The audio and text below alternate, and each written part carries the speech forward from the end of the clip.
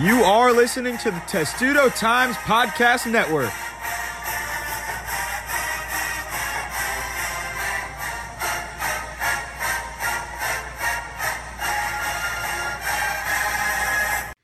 Welcome to Terps and the Pros on the Testudo Times Podcast Network. I'm Matt Levine with Lila Bromberg and Jordan Gold today, and we'll start by recapping Week 6 of the NFL for former Terps, and this time it was Stefon Diggs headlining the week.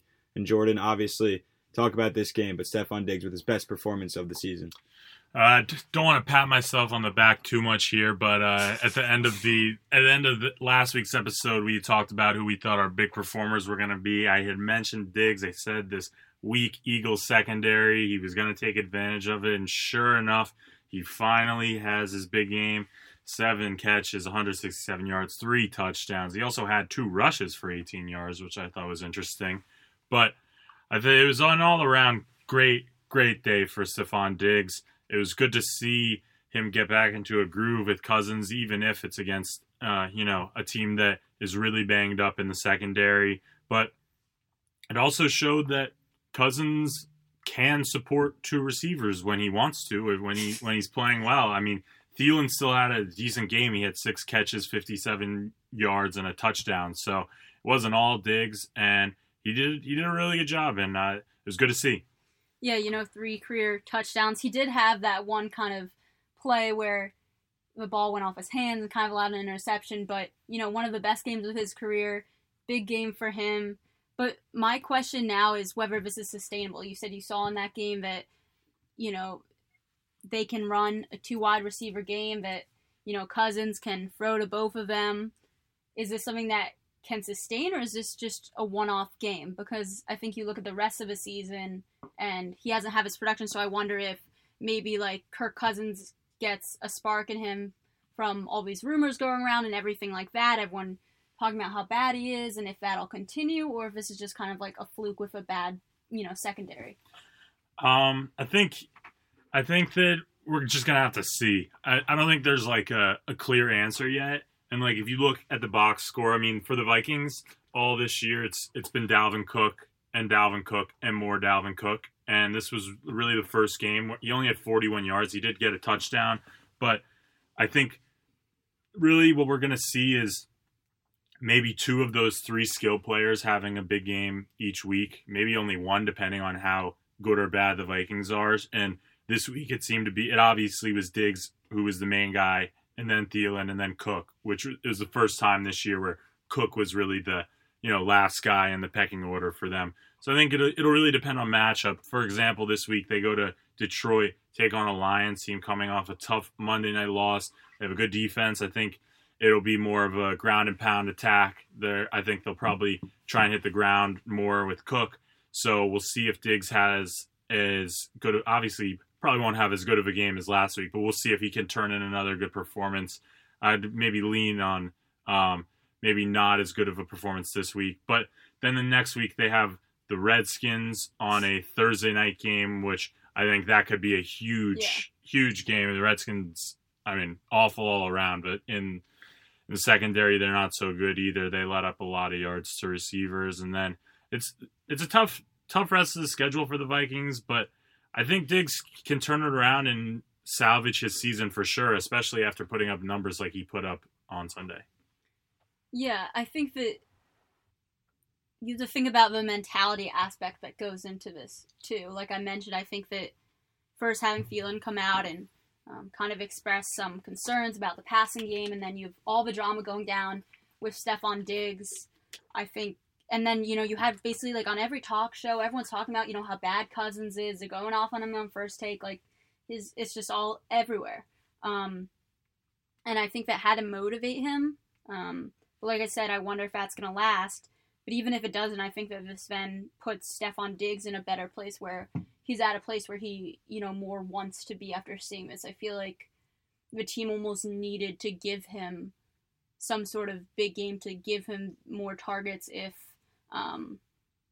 they're going to kind of get him back in their good graces to, while a trade wasn't necessarily possible, but to get kind of a situation in a, better spot that the team can be more unified, because it was really taking up, all the headlines. That's got to you don't want to be focusing on that instead of your game plan. So I think this was a big step for a Vikings team to see the two receivers and quarterback and just everyone a bit more unified. Totally. I think that with that performance this week, you definitely seen those trade rumors die down a good amount. I mean, I haven't heard much about it this week, and I think it's pretty clear Diggs will probably be staying put when that trade deadline comes around, and it'll remain to be seen the rest of the season what happens. And I think those trade rumors will be put to bed at least until this offseason. And this is arguably one of the best games of his career, but do you think it's one of the best games by any receiver this year? Oh, for sure. I mean, no, I don't think anyone has turned in a 3-touchdown game like this as far as receivers go.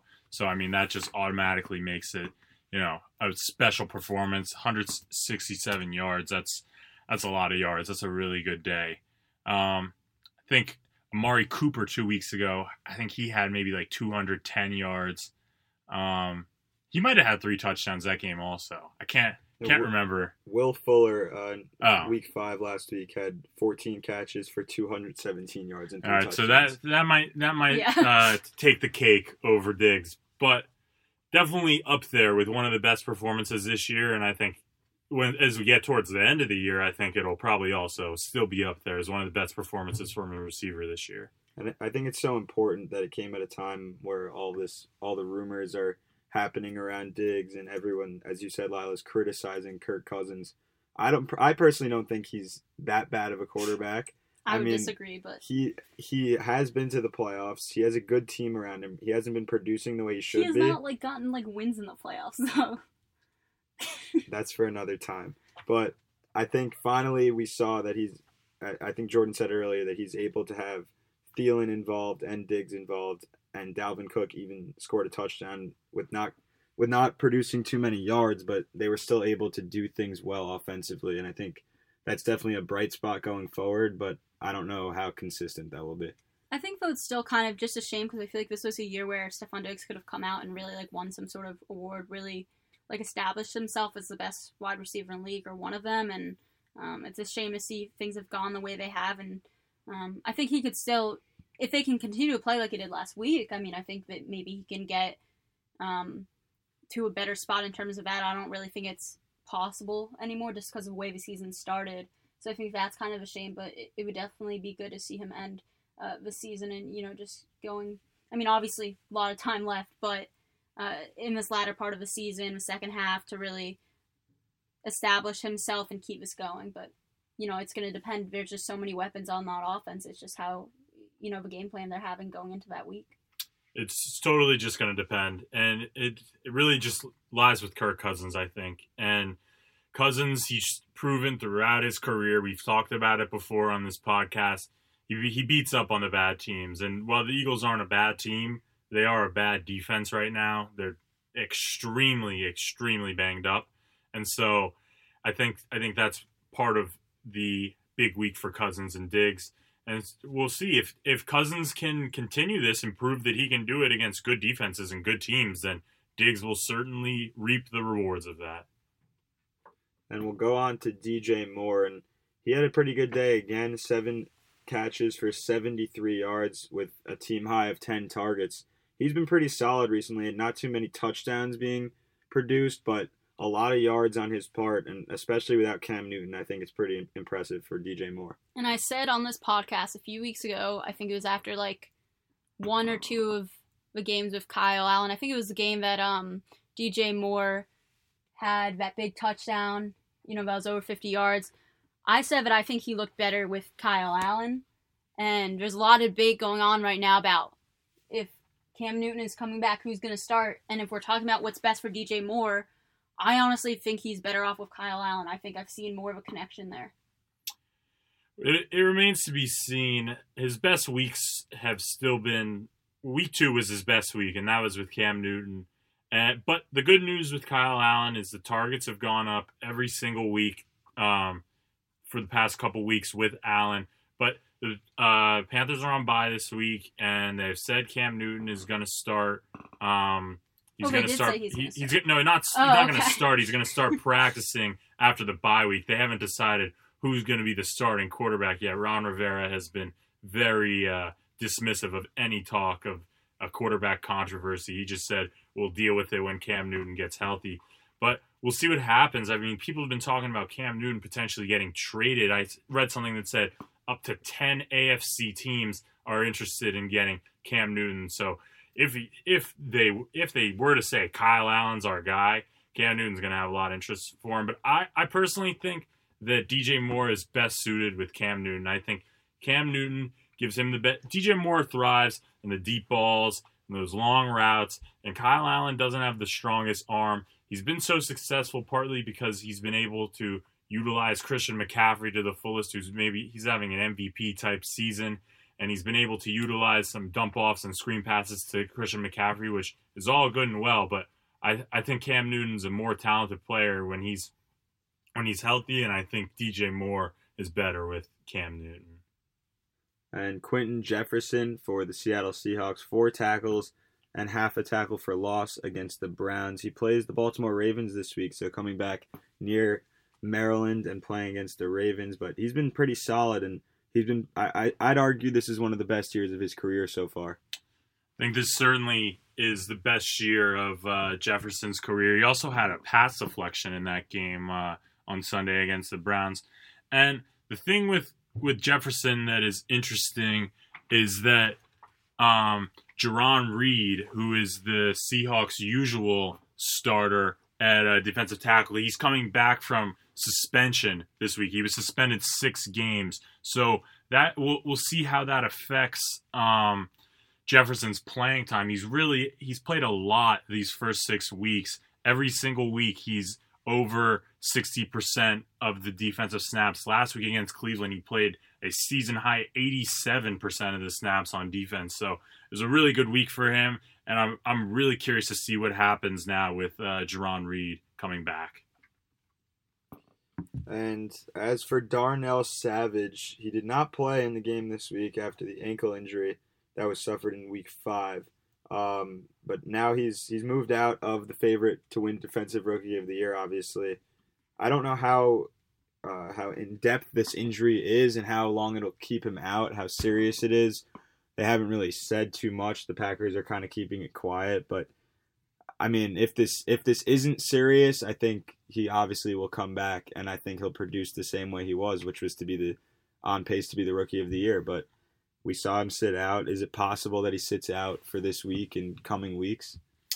We saw on Monday the Packers really struggled without Savage's presence, and you saw it on even just the first play of the game. Stafford airs it out to Kenny Golladay, and he's wide open. And I'd have to think Savage would have maybe done a little to help them there. But now you see Nick Bosa has been playing really well. Devin Bush had a great game for the Steelers on Sunday night. Brian Burns has been playing great in Carolina. So it's gonna be an uphill battle for Savage. We saw just 2 or 3 weeks ago his odds to win the Defensive Rookie of the Year were at plus 350. He's now at plus 1,000. So he slid into the 4th leading spot there. So I think once he gets back on the field, he can regain some of that attention and get back into the conversation. But until that happens, he's going to keep falling. And the Packers, they've been pretty tight-lipped about the situation, and we'll see what happens as this week goes on to see if he'll be playing. And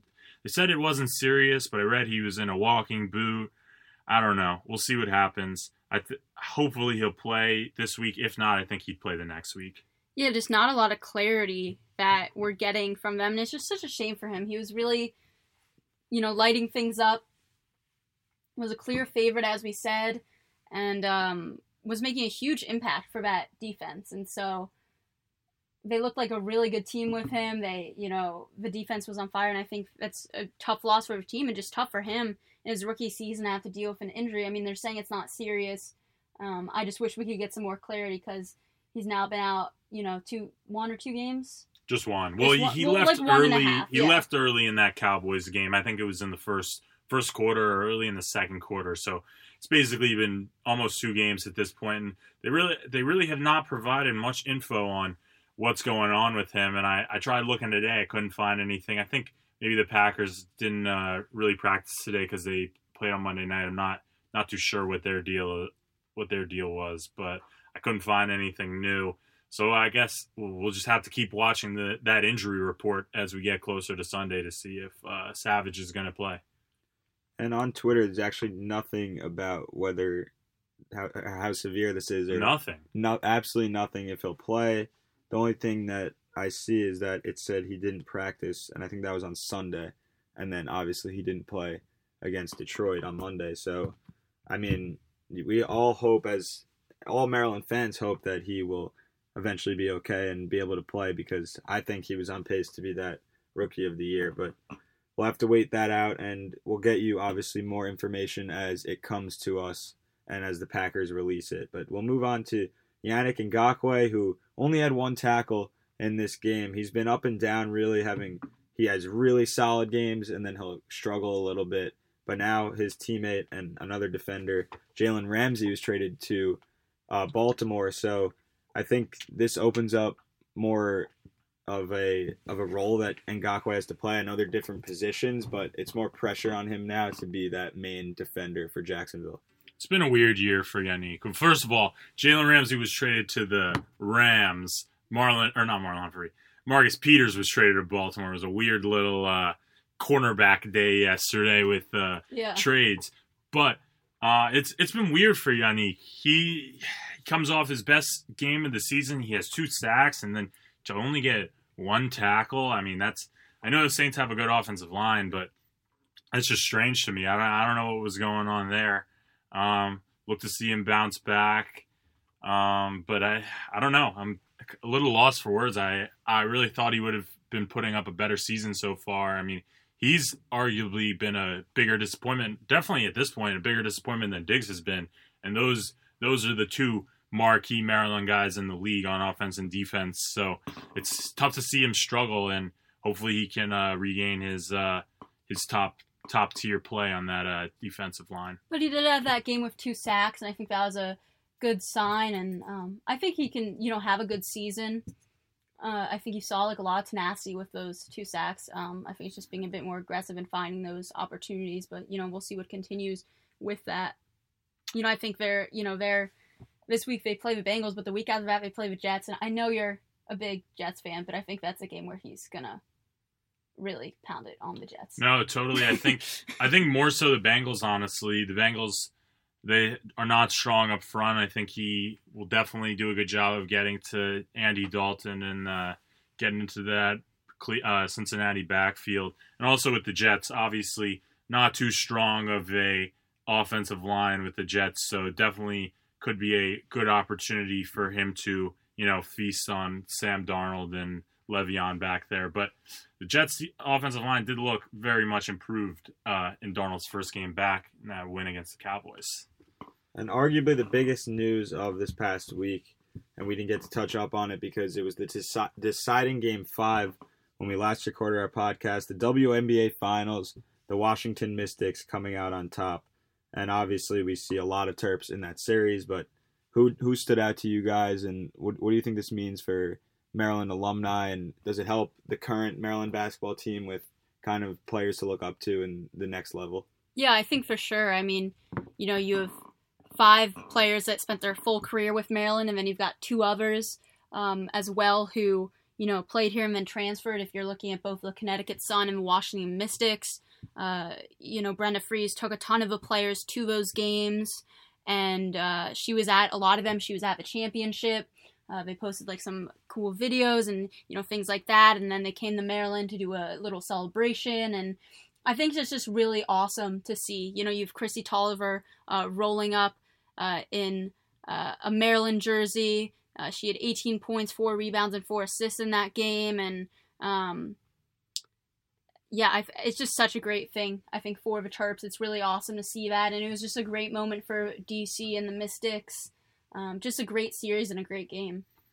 Totally agree. It's great for the program. It's great for everything Maryland basketball. And I think for me, who stood out the most, obviously Tolliver. She played the biggest role of the Maryland players on the Mystics, but then also Alyssa Thomas. Can't forget about her, baby Braun, as they like to call her.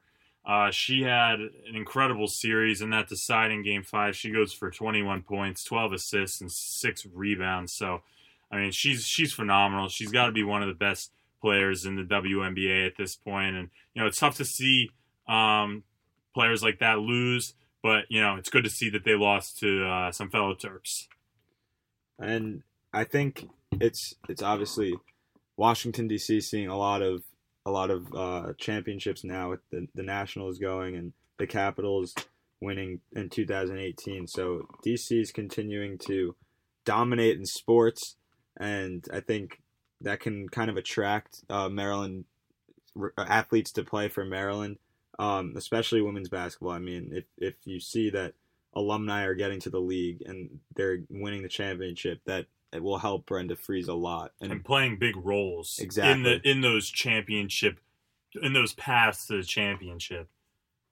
But I think all these players that competed in the WNBA Finals are some of the best in the entire WNBA, and I think both teams will be back in the running next year. And I would assume that Stephanie Jones ends up going to play in the WNBA.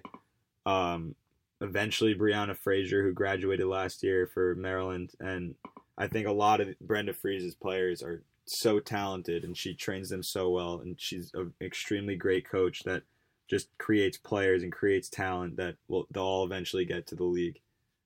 Yeah, it's just so great to see. And I got to talk to her when they were doing the announcement for the new basketball performance facility, and she was just so happy. You can genuinely just see how excited she is, how great it makes her feel to see her players competing at this high level. And we'll move on to NBA preseason actions. Got underway last week, the season starting next week. But the main guy that we want to talk about is Kevin Huerter, another guy with absolutely no injury reports on him, just the fact that he has a knee injury now. They're not even saying knee injury. We're just saying knee issue. Pain. We're saying knee pain, which is just so unclear. So, just across the league, just across all leagues and Maryland sports in general, I just need some more transparency of these injuries. I need to know what's going on. So the latest with Huerter comes from a friend of mine, Ben Steiner. He says, I texted with Kevin Huerter today, and he's taking his knee injury day to day. There's no guarantee he plays at all during the preseason, which we had heard before that he probably was going to sit out the rest of the preseason. And Ben goes on to say his main goal is to make sure he comes back. When he comes back, he'll be ready to play at a high level. So I think that leaves things kind of bleak. And I think that also leaves the window open for maybe he misses the first couple games of the regular season. And hopefully that doesn't happen. But if his main goal is to be, playing at the highest level at the best health he can be at, maybe it might mean missing the first couple games of the regular season, which I don't think is too big a deal. I think Huerter's going to have a great season. I think he should slot into starting role for the Hawks, but we'll see what happens. It's definitely something to monitor. Huerter, obviously a guy who hasn't had too many injuries in the past. He had that hand surgery during the draft process last year. Don't think he was ever too banged up in Maryland. So we'll see what happens, and hopefully he can get back out on the court soon. And Alex Len, another one of the Hawks, had 3 points and 2 assists and 1 rebound in the last game against the Heat. I think he might have to play a pivotal role in that front court this year for the Hawks. Yeah, I think he's going to have a starting role. But one more thing on Kevin Huerter. I did hear him say, he said earlier this season that his goal was to be able to play every single game. And part of me, because they haven't said a specific thing, they're not even saying a sprain, they're saying knee pain, part of me thinks that he's just trying to rest his body up as much as possible for a regular season. I think that's probably the case, but leaving it so bleak, I think there has to be a chance that he misses the beginning of it. But I wouldn't think he's going to miss the beginning of the regular season. But I was just saying, I feel like it could be a possibility if he's really committed to making sure he's as healthy as can be. And obviously, these preseason games don't matter too much at all. I mean, it's all about the regular season. So if he's just sitting out to get ready for the regular season, that's good. That's a good thing. We want him to be fully healthy going into the regular season. And Bruno Fernando, obviously another one of those Terps. He's been pretty solid. I mean, I've been seeing a lot of highlight plays from him, a lot of dunking plays. He had a dribble move I saw a couple weeks ago, maybe it was last week, but he played in 12 minutes and he has 3 blocks in 4 games. So, I mean, he's been pretty solid, and I would assume that Fernando will take on a role that I think we all expect him to take on a role, not start, but eventually crack the starting lineup possibly, but I think he's really solid. He can do good things for this Hawks team. Yeah, and Damian Jones, I think will take. He seemed to be playing more preseason action, and I think with like I've said before, I think with Bruno it's just a matter of adjusting. When Kevin Huerter, he didn't even play he didn't play summer league. I think he played maybe a little bit of preseason or not. There's like that finger issue. Took him a while to adjust. Yeah, it took him a while, and even like when the regular season started, he wasn't really playing a lot, and he wasn't getting the kind of production that he was hoping for. And then you see, like, in the latter part of the season, he really develops. Not every guy's going to come in the league and just come out right away. But I think we've seen a lot of positive signs from Fernando. He hasn't put up a ton of points, or played a ton of minutes, but he's had, he's had 4 blocks in 3 games. And he's been really solid on the defensive end. And I think he's shown, like, a lot of potential. He hasn't really taken a lot of shots. I think you've seen some hesitancy, and I get that. And I was texting with him the other day, and he was just saying that, he's just kind of getting settled into everything, still trying to adjust and all of that.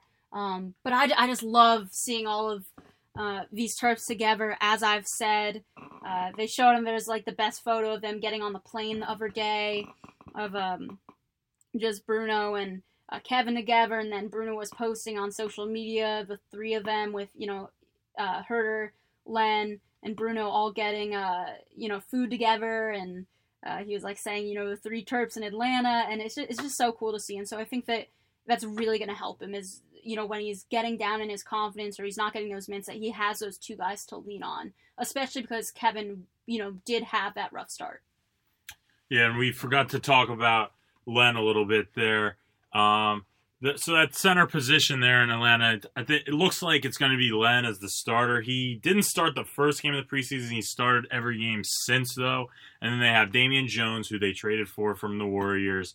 And then also Fernando, obviously. And I think Fernando, like Lila said, he's shown some flashes. He's shown some potential. I don't know how many minutes he's going to get in the regular season for them. I think it could be a scenario where maybe he spends a little bit of time with the G League team, potentially. But I think I don't see that happening. I mean, second-round picks, you see it a lot. Even first-round picks. I mean, he should have been a first-round. He should have been a first-round pick. And also, he has a signed, guaranteed 3-year contract. I don't think that's going to happen, personally. I mean, you see teams really taking advantage more and more of the G League, and I don't think it's necessarily a bad thing for him to spend some time with the G League, especially considering the Hawks just started a new G League team, actually called the College Park Skyhawks. College Park, Georgia, not College Park, not College Park, Maryland. But I don't think it's necessarily a bad thing if he was to spend some time there, if he's not getting minutes with the Hawks, because it's clear that Len and Jones are ahead of him in the pecking order, and we'll see how many minutes he can carve out for himself. And as of right now, I think obviously Jake Layman sticks out the most from these guys. I think Huerter is the most talented, and he's proved himself the most, obviously just the one season, but made all-rookie second team. And I think if he ends up being healthy, which he should with that knee issue, he'll have a great season. But I think the second guy is Jake Layman. And just talk about him a little, Jordan. It's definitely Layman. He's definitely, I'd say him and Len are, 2A and 2B for the Terps in the NBA when it comes to skill level and, importance to their team. And Layman, he played well this past week. He started against the Pacers last night. He had 10 points, 3 rebounds, 3 assists. So it's a solid day's work. He started half the games in the preseason, came off the bench for the other games. Not sure if that's just because guys were sitting out or whatnot. But, the T-Wolves, they're probably not going to make the playoffs in the West. But I think that Layman has a good opportunity to potentially start there and, play a role for them for sure. Definitely a bigger role than he had back in Portland the past couple seasons. Yeah, I mean, I think he looks really great, and I think you're seeing an increase in confidence. I did a couple stories when he got drafted, and I mean, sorry, not when he got drafted, when he got traded, and was saying this is a team that's younger, but he's going to have more of an opportunity on to really come out and play an increased role, and he's looked really solid. Like you said, he's put up solid points, has started in some of the games. His dunking game, I think, has been great. I remember we were talking about 2K that we thought he was being ripped there with it. Yeah. And I think you've seen that in the preseason. And he's just looked really good all around, I think. I think he's going to have a good year. I think he could make the starting lineup. We'll see what happens, but things are looking up for him right now. And, before we kind of wrap things up here, one Terp that is not in the NBA that is fighting for the NBA that I have to talk about this week is Melo Trimble. He is really lighting it up in the NBL, and I kind of had a video that went viral on Twitter. His team, Melbourne United, played the Los Angeles Clippers, and he looked really, really good in that game. Had 22 points, which was tied for the high across both teams. Had 6 assists, 3 steals, and he looked like he could compete against NBA talent. And I think they have a game coming up where he's going to go up against De'Aaron Fox. And that's tonight, actually. Yeah, that's tonight. And so I think that's going to be really big for him. He's showing to, NBA scouts and talent that he has what it takes to compete against those players. For Trimble, I think Maryland fans, I think we all believe that Melo Trimble should be playing in the NBA. I don't know why he's not playing in the NBA.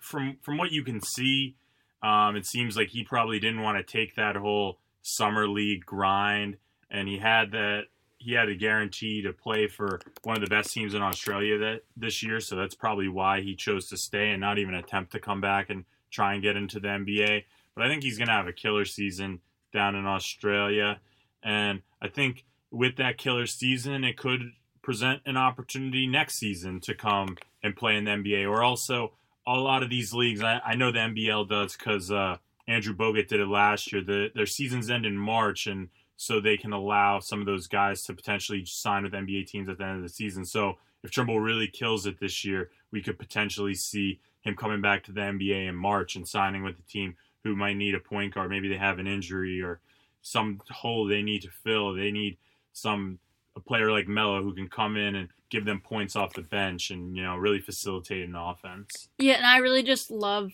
the NBL getting more attention this year. I think that's really, really good for him.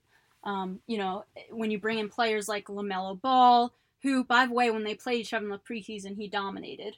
And then you bring in just the different guys they have. Now you have the deal with the NBA where you're streaming more games and things like that. I think that's going to be really good for him in terms of getting his name out there. Like, he is a star in that league, and I think he's in a much better spot with Melbourne United being on a much more competitive team than he was last year. And I think that's a guy that you're going to see in the league within the next 2 years.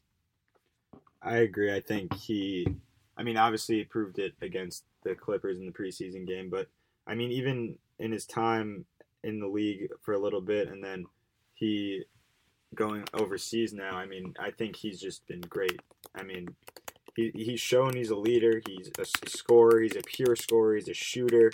I think he has a chance to compete with guys in the NBA, and I think that one of the 30 teams needs to give him a chance and sign him to a contract. I think he can help any team, whether it's being just the last guy on the bench, even just to start and make his way up to even getting some playing time. I think he can really do something in the NBA, and I think one of the 30 teams needs to go out there and sign him.